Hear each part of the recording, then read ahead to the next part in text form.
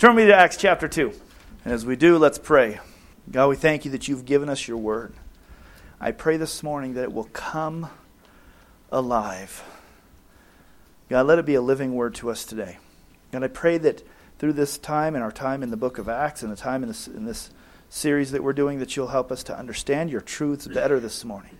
To know you, to understand your truths, to be changed by you through your word. Bless our time in the word in Jesus' name. Amen. Amen. When the day of Pentecost, starting in verse 1, and I was thinking, Pentecost is, we're getting so close to Easter. Now we're on the front side of Easter, and so, I could have waited to do this at Pentecost, but then I don't know what I'd do for the next 7 weeks. When the day of Pentecost had fully come, they were all with one accord in one place. And suddenly there came a sound from heaven as of a rushing mighty wind, and it filled the whole house where they were sitting.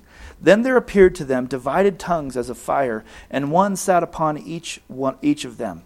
And they were all filled with the Holy Spirit and began to speak with other tongues as the Spirit gave them utterance. That's all we're going to cover this morning. In fact, that's all we're going to cover for the next few weeks in the book of Acts. We're going to begin to talk about the Holy Spirit. And remember, the setup is that Jesus, before he ascended, he told the disciples to go and wait in Jerusalem until they were endued with power from on high, and that he would send the Holy Spirit to them. Now, they knew of the Spirit of God to some degree. The Spirit of God had been present in all the portions of their life. The Spirit of God in Genesis hovered above the waters. The Spirit of God came upon different prophets and people, and they were able to do great things through the power of the Spirit of God. So they weren't unfamiliar completely with the idea of the Spirit of God. But what's about to happen is they had no really understanding or way to grasp what Jesus was telling them. He says, go and wait until you're endued with power from on high, and you will be my witnesses, and you will receive power when the Holy Spirit comes upon you, is what the Scriptures say. And so here they are. They've been waiting. It's the day of Pentecost. They're praying. They've been waiting and praying for 10 days for the Holy Spirit to be poured out. And finally on the day of Pentecost, which was the first fruits, remember the Feast of the First Fruits. And this is wonderful because we're about to see the first fruits of the church of Jesus Christ. The church is born right here as the Holy Spirit comes down and baptizes these believers. They speak in tongues, and we're going to read, as we read further, they find out that people hear in their own language them glorifying God. So what is this Holy Spirit? This morning we're going to start a series. You said, well, we're already in a series. We're going to start a series within the series that we've started a few weeks ago. We're going to start a series about the Holy Spirit because the book of Acts, as I said at the beginning of the book of Acts, really a great name for the book of Acts. The whole name is the Acts of the Apostles. I think honestly it should be called the Acts of the Holy Spirit because this is what we see really happening in the book of Acts is the Holy Spirit is on the scene. And so over the course of this mini-series, we're going to talk about the who's, what's, why's, and how's of the Holy Spirit. The what he is, who he is, how he comes, how he works, why he came. We're going to talk about being Spirit-filled. We're going to talk about possessing the fruit of the Spirit. We're going to talk about the difference there. We're going to talk about the works of the Holy Spirit in our life, and we're going to talk about the gifts of the Holy Spirit that are available to believers who are Spirit-filled. We're going to talk about being Spirit-filled.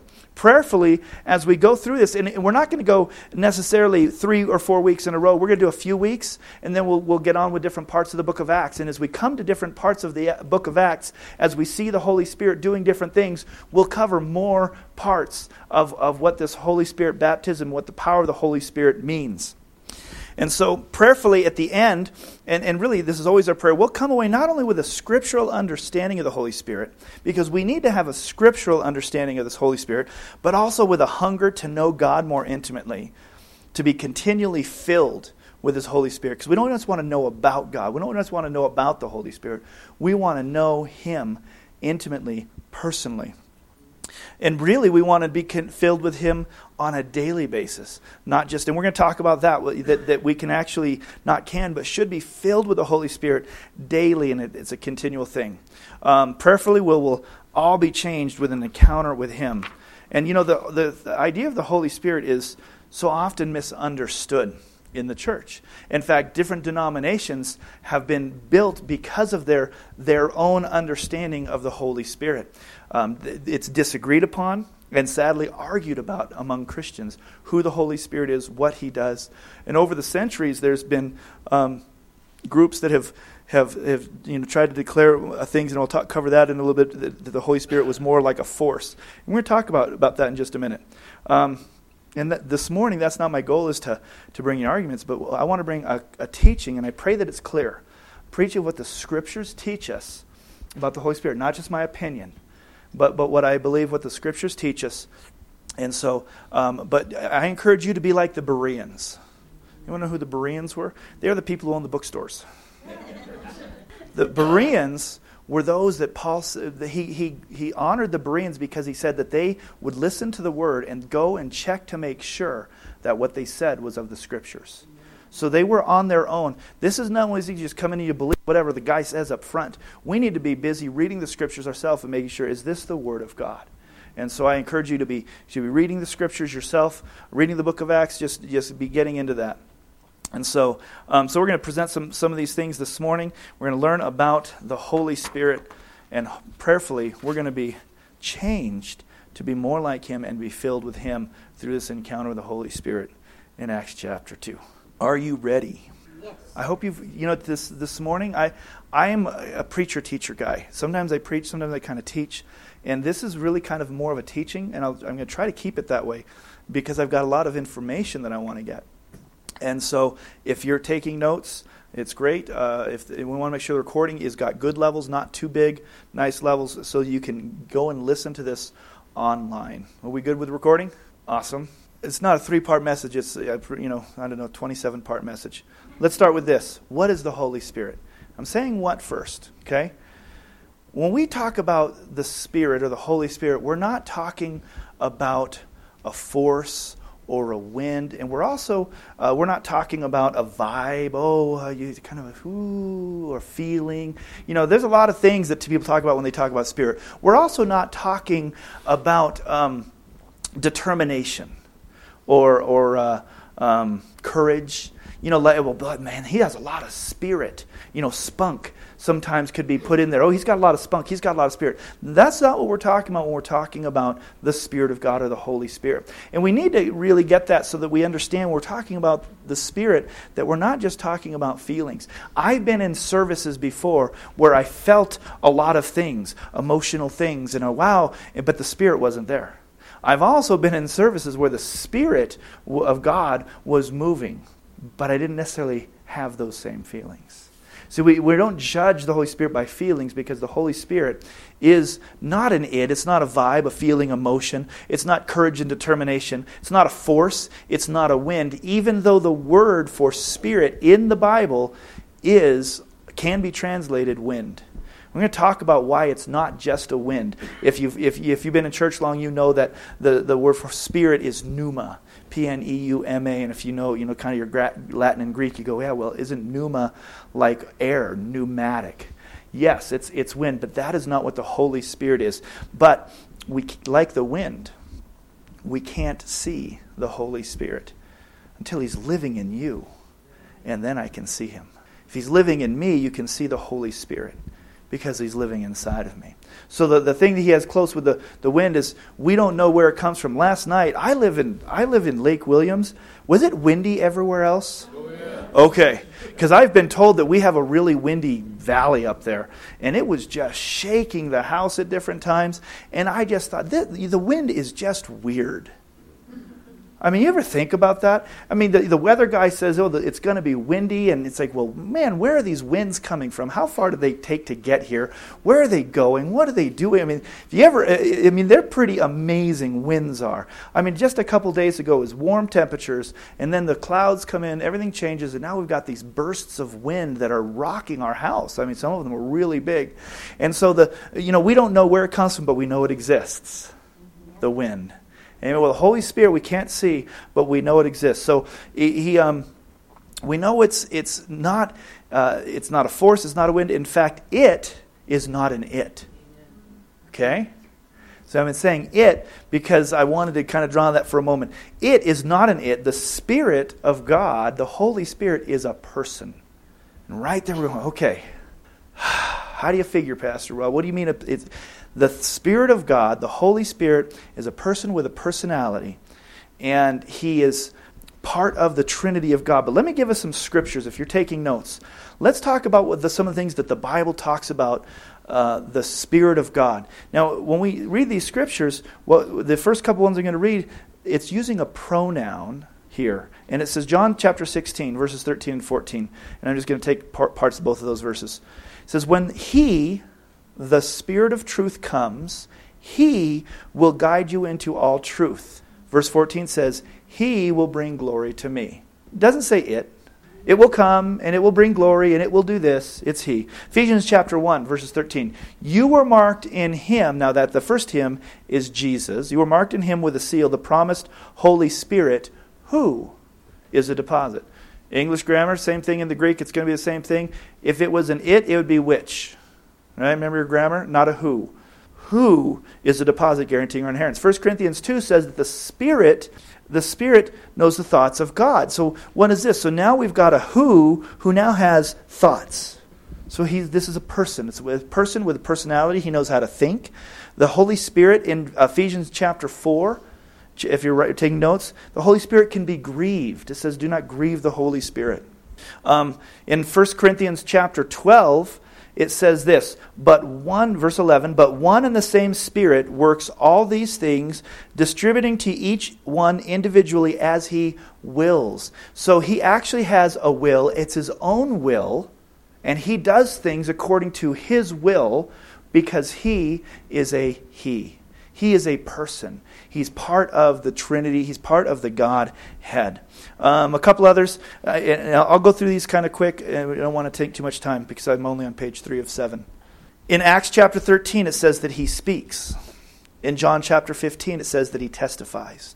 In John chapter 14, He teaches all things. Which, if He can teach us all things, He must know all things. Which, if He knows all things, that makes Him omniscient. We're going to get into that in a minute. In Romans chapter 8, it says that He intercedes for us. In Acts chapter 20, this is a great chapter. I'm going to read that. Therefore take heed to yourselves and to all the flock among which the Holy Spirit has made you overseers. The Holy Spirit calls people and anoints them, ordains them into a ministry. That's Holy Spirit. That's Holy Spirit. Some of these things, we would have just allowed that to be God only. So the Holy Spirit is not an it. He is a person. Without sounding sacrilegious, I wish He had a name. We call God, God. We call Jesus, Jesus.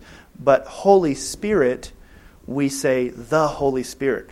That article at the front, the, doesn't help us to understand that He's a person because we don't call Him that. So I'm trying to actually say things like Holy Spirit and call Him Holy Spirit. He's also, though, in the Bible referred to as the Spirit of truth, the Spirit of life. And so He is the Spirit of God. So that's kind of who He is, what He is, who He is. Who is this Holy Spirit? This is so important to us, and this is going to be, this is just going to be renew and review for so many of us in here. But hopefully through this time we'll get a little bit stronger understanding with Scriptures of why we believe this. Who is the Holy Spirit? He is the third person of the Godhead. So the Trinity, I'm not going to go too far into the Trinity because that's a huge, long message in itself. We had a great conversation in our life group this week about the Trinity and Jesus and the Holy Spirit. But He's the third person of the Godhead. He's part of the Trinity, which makes Him, listen to this, co-equal with the Father and the Son. He's co-equal. He's not less than the Father. He's not less than the Son because they are the Trinity. Together, the three persons of the Trinity make up God. And right there, your transistors are blowing because mine are too. How does this exactly work? We see the scriptural evidence that this has to be the case in the Bible. This is the whole doctrine of the Trinity, which separates, the Christian church from a lot of other churches. We've actually had the doctrine laid out and established It was in the Bible, but they actually put it to words in the 4th century in the Nicene Creeds when they actually put it out to understand that the Father, the Son, and the Holy Spirit were all together, all equal. The Holy Spirit would be worshipped, and so this is not something new. The Trinity, the idea of the Trinity, we understood from the very beginning. Jesus was God, and so we're not going to go too far into that. If you want to talk about the Trinity more, we can do that. We can go out to just a meal or something. We can talk about that. We can have Bible studies on it. It's a great thought. So he is part of this Trinity. Let me give you a couple parts of this. He was there at the creation. He was there at creation. He says the Spirit of God was hovering over the waters. He was present and active in Jesus coming to earth. It says that Mary would be pregnant through the Holy Spirit. Throughout the Old Testament, this is where this might be kind of revelation to you, as it even was to me as I was understanding this, when I would first start hearing teachings about this. When you hear the Spirit of God came upon David, and the Spirit of God, that's the Spirit of God. This is Holy Spirit. Oh, so do we see the Holy Spirit in the Old Testament? All over the place. All over the place. The Spirit of God is coming down. Now, we even see Jesus in the Old Testament.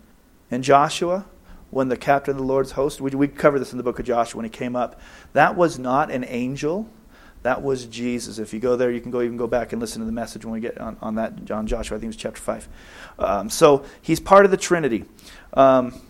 He was present at the baptism of Jesus. Now, this is a great picture of the Trinity. I'm pulling something from later part of the notes. Here Jesus is, it's the beginning of his ministry. He finds John the Baptist, and he goes into the water, and John's going to baptize him. What happens? The Spirit descends, you see Jesus, and you hear God. But what you hear the Father. You hear the Father, behold my Son. Okay? Father, Son, Spirit. 3 different persons, each doing their own thing, present at the same location, at the same moment. This isn't a schizophrenic guy who's got 3 personalities. It's more than a personality. That's kind of important. I mean, he's not just, split personalities like, well, sometimes I'm like this and sometimes I'm like this. It's 3 persons of the Godhead in one. Ooh, that's really hard. That's hard. The closest thing I've found is, we do it real quick, H2O. H2O, not water, H2O. What are the 3 forms of H2O, you science students? Yeah, you get gas, solid, and liquid. That's right, gas, solid, and liquid. I've done this for the kids' ministry. I could have done it here. Take an ice cube, heat up a pot. Don't, heat it up, get it really hot already. Put your ice cube in the pot. Immediately it starts to melt. There's water in the pot. Immediately some of the water starts to turn into steam, but there's still an ice cube in it. 3 forms of H2O in the same exact place at the same exact time, each doing different things. It's the closest thing we can get because we're finite, but the Scriptures teach it very well. Part of the Trinity. Is he really God? Let me give you a couple things. Matthew 28:19. Let's go there real quick.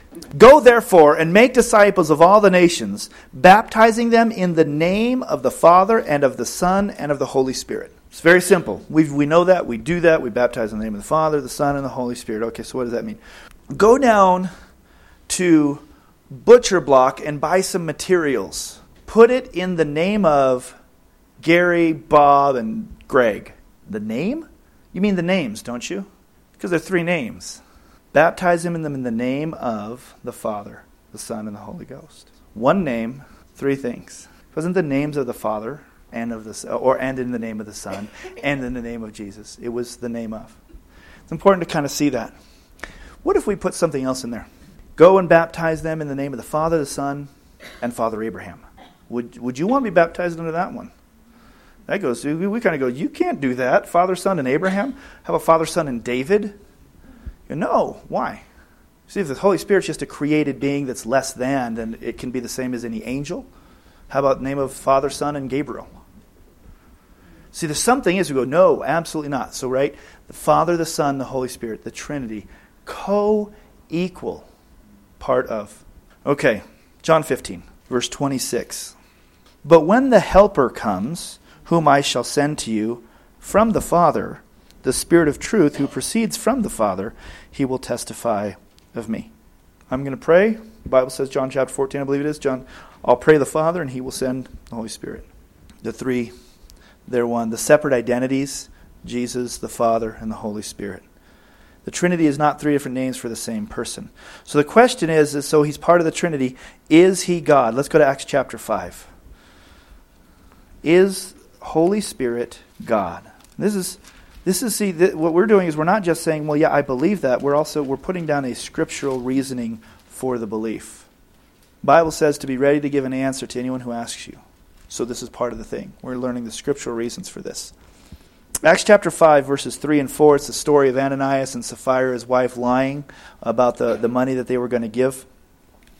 And, that reminds me, at the end we'll take an offering. You can, if the sermon's any good, you can give in the offering. Acts chapter 5, verses 3 and 4, it says this. It says, Peter said, Ananias, why has Satan filled your heart to lie to the Holy Spirit and keep back part of the price of the land for yourself? Verse 4, while it remained, was it not your own? And after it was sold, was it not in your own control? Why have you conceived this thing in your heart? You have not lied to men, but to God. That's what it says right there. You have not lied to men, but you've lied to God. But wait, didn't verse 3 say you've lied to the Holy Spirit? How is that? Because it's the same. Holy Spirit is God. The Holy Spirit is God. It's the Trinity. It's the three in one. 2 Corinthians 3 says, now the Lord is the Spirit. Does it get more plain than that? And where the Spirit of the Lord is, there is freedom. There's liberty. Now the Lord is the Spirit. In Hebrews chapter 9, if you're taking notes, it says that He is the eternal Spirit. The eternal Spirit. The Holy Spirit is the eternal Spirit. Well, the only thing that is eternal is God. Everything else is created. So He's eternal. We already covered that He was omniscient. He's omnipresent. Psalm 139 says, where can I go from your Spirit? If I ascend, if I make my bed in hell, you are there. He's omniscient. He's omnipresent. He even creates. See, isn't God the creator? Job 33:4 that says, the Spirit of God hath made me. See, He's a creator. He's omniscient. He's omnipresent. He's eternal. Holy Spirit is a person, and He is God, along with Jesus, who is God, and the Father, who is God. And so we have Father, Son, and Holy Spirit co-equal in the Trinity because all three of them are God. That's our Holy Spirit. So Jesus comes to earth, was born of a virgin, lived a sinless life. We know the story. We're going to be rehearsing it over this next few weeks, watching movies hopefully like The Son of God and The Passion of the Christ, and really understanding what He did for us. He came, He conquered all of these things. He gave the disciples the mandate to go and spread the gospel. He promised the disciples, I will be with you forever. And then He says, yeah, but I'm leaving. But He says, but you need to wait in Jerusalem until you're endued with power from on high when the Holy Spirit comes upon you. See, this is Jesus' plan. It wasn't done. Now, Jesus, while He walked on the earth, He gave up. He emptied Himself, and He gave up some of these things. He was not Jesus now, not God. Jesus was not omnipresent as He walked on this earth. I mean, He made pretty good time. I mean, He walked on water. And He could have, we know that other people were translated. I mean, they made good time, but He was not omnipresent. He was only in one place at a time. And His disciples were with Him. He was with His disciples. Jesus is about to go to the Father, and He knows that in order for Him to stay with His disciples, because remember, He is God, then He needs to send the Holy Spirit to be God with the disciples. The Holy Spirit was already at work in the world. We saw that in the Old Testament. We know that. He's part of the Godhead. In creation, the Spirit of the living God was upon Him, the Bible says. And so we know that the Holy Spirit is part of the Godhead. Even in the name that they call Him, Elohim is plural. The word Elohim, which is the name for God, is plural. Hear, O Israel, the Lord thy Elohim is one God. Hear, O Israel, the Lord, your plural God, is one God. Huh? Oh, we're seeing it. We see it. It was there the whole time. This isn't a doctrine made up by man. It was there. So God, the Trinity, has always been eternal, not created. We see all three, Father, Son, and Spirit, active throughout the Old Testament and the New Testament. The Son comes for a very specific work and purpose. Jesus came into the world as a man, being in very nature God, the Scriptures say in Philippians, being in very nature God, made himself nothing, of no reputation. He came in the likeness of man and became obedient to death. Why? So that we might live. Jesus came for a very special and specific work, to forgive us of our sins. He came to be a propitiation for our sins, to cover our sins, to forgive us. The Son of Man, the Bible says, came to seek and to save that which was lost. Jesus said, I came to give him life and life abundantly. These are the purposes that Jesus came. So why the Holy Spirit? Why did Jesus pray for the Father to give the Holy Spirit? Like I just said, while he was on earth, Jesus wasn't omnipresent. He wasn't everywhere at once. He walked and he talked, he taught, he healed, he loved, he exhorted. He did all of these things, but he did it from one place at one time. That's what Jesus did. And so he, knowing that the church, he was launching the church, he says, I need to be in them and with them wherever they go. I'm going to send Holy Spirit to live in them. The Spirit of God descended on Jesus. And the Spirit of God needs to descend upon us. So Jesus called his disciples, he taught them, spent 3 years with them, and he died. He told his disciples some really important things. One, he says, I'll never leave you or forsake you. Yet he was about to do just that. He said to them, I won't leave you as orphans. And in John 14 he says, speaking about the Holy Spirit, Jesus said this, you know him because he lives with you now and later will be in you. He lives with you now and later will be in you. God lives with you but can live in you. He knew that each of us, his apostles, we're going to see this in the book of Acts. The infilling of the Holy Spirit upon Peter and all the disciples is what gave them power and authority and ability to go and do what Jesus said to do. He knew that we would need power to live our lives here on earth. He knew that without the Holy Spirit, we would be lost. We wouldn't be able to reach the lost. We can't be more than conquerors without the Holy Spirit. We would need more than just teaching and hanging out with Jesus. If you think about it, they had teaching in the Old Testament. What did they do with it? Made laws. Tried to live by them and failed. How would it be any different with Jesus? So Jesus comes and gives us more teaching and then leaves us alone? We would do the same thing, and that's what many of us do. We take the laws, the written words of Jesus, and we try to do them and apply them, but we don't live under the power of the Holy Spirit in our lives. The Spirit of God is what's come to give us power to be victorious in every part of our life. And over the next course of the study, when we talk about the Holy Spirit, we're going to realize that He can be grieved and that we grieve Him. We can quench the Holy Spirit. See, He's always with us, but we don't always allow Him to use us. We don't always submit to Him. We quench Him. We grieve Him. The Holy Spirit came to empower us to live godly lives and to do that which He called us to do. And I know that myself and probably most of us in this room, all of us in this room at times struggle to live for God. And that's because we're doing it on our own strength. But if we will be filled with the Holy Spirit, if He'll be in us, and we will be continually filled by His presence, we'll become more than conquerors. We'll have that life, and we'll have the power to evangelize. Even this little funny video that we watched there about telling the neighbor, oh, don't you think my wife and I might wanted to hear this good news? Convicting to us. Some of you, your palms were getting sweaty when you thought about telling your neighbor and inviting them to church. You're going, oh, not this little gray duck. I'm not going to do that. But the Holy Spirit of God can turn you into something you have no idea. He turned Peter into the one who followed Jesus for 3 years, the one who said, I don't know Him, into the one who stands up and preaches, and 3,000 people are saved, and just a couple days later is actually in the temple courts saying, you crucified Jesus, but He rose from the dead. What happened? Holy Spirit. God in us is able to do far more than we can ever do on our own. He can do far more than we can think, imagine.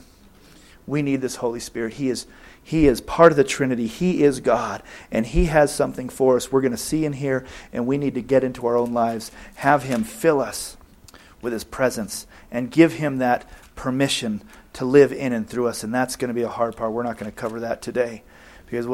So that's why God and Jesus would no longer walk with us. He would live in us, not just walk with us.